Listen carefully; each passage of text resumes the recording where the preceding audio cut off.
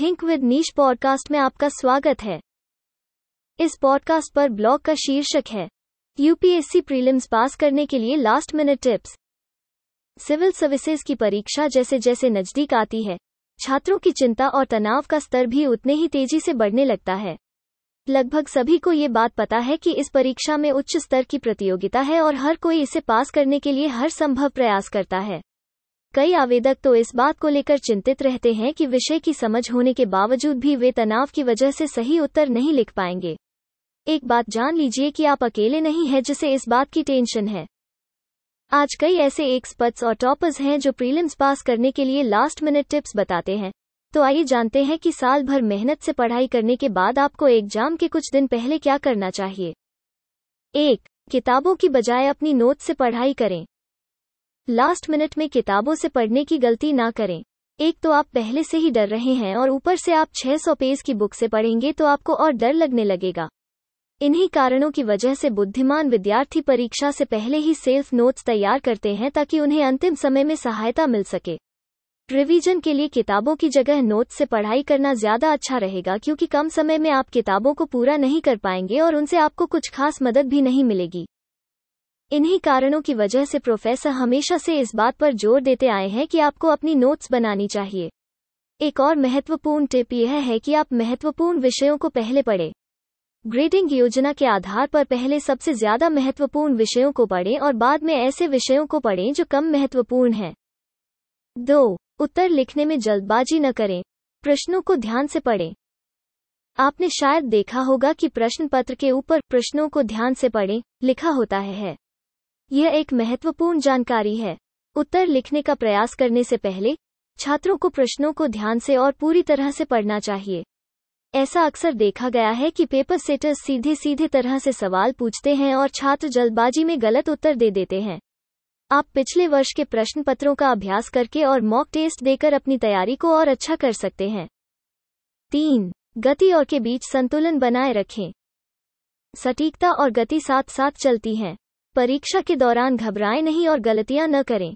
इसके बजाय सतर्क रहें और गति और सटीकता का उचित मिश्रण बनाए रखें।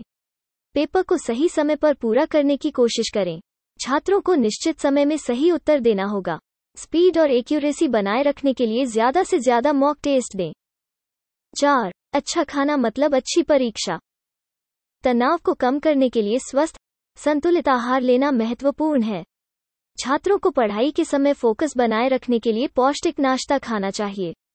अध्ययनों के अनुसार जो छात्र प्रतिदिन नाश्ता करते हैं वे ब्रेकफास्ट न करने वालों की तुलना में अधिक समय तक अध्ययन कर सकते हैं। जंक फूड और फास्ट फूड जैसे चिप्स, पिज्जा और फ्रेंच फ्राइज की जगह फल, जूस और स्वस्थ आहार लें।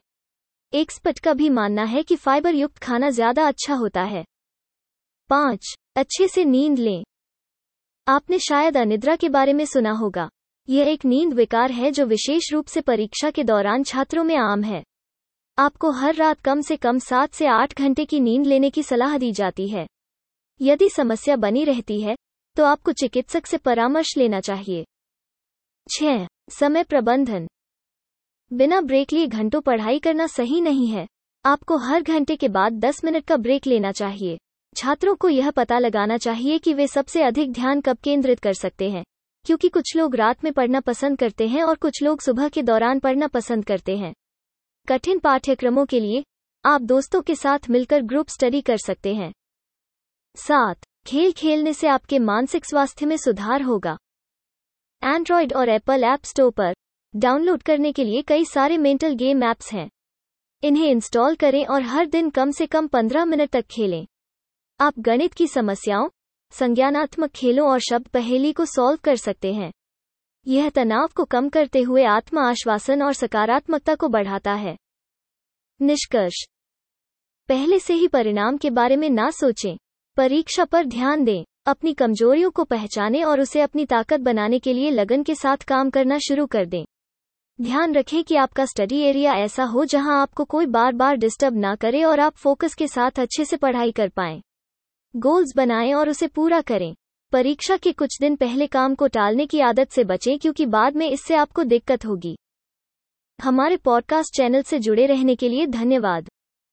आप हमारी वेबसाइट thinkwithniche.com पर अन्य श्रेणियों जैसे व्यापार, सफलता, मनोरंजन, स्टार्टअप, सिनर्जी, स्थिरता, समाचार और उद्यमिता से जुड़े पोस्ट पढ़ भी सकते हैं।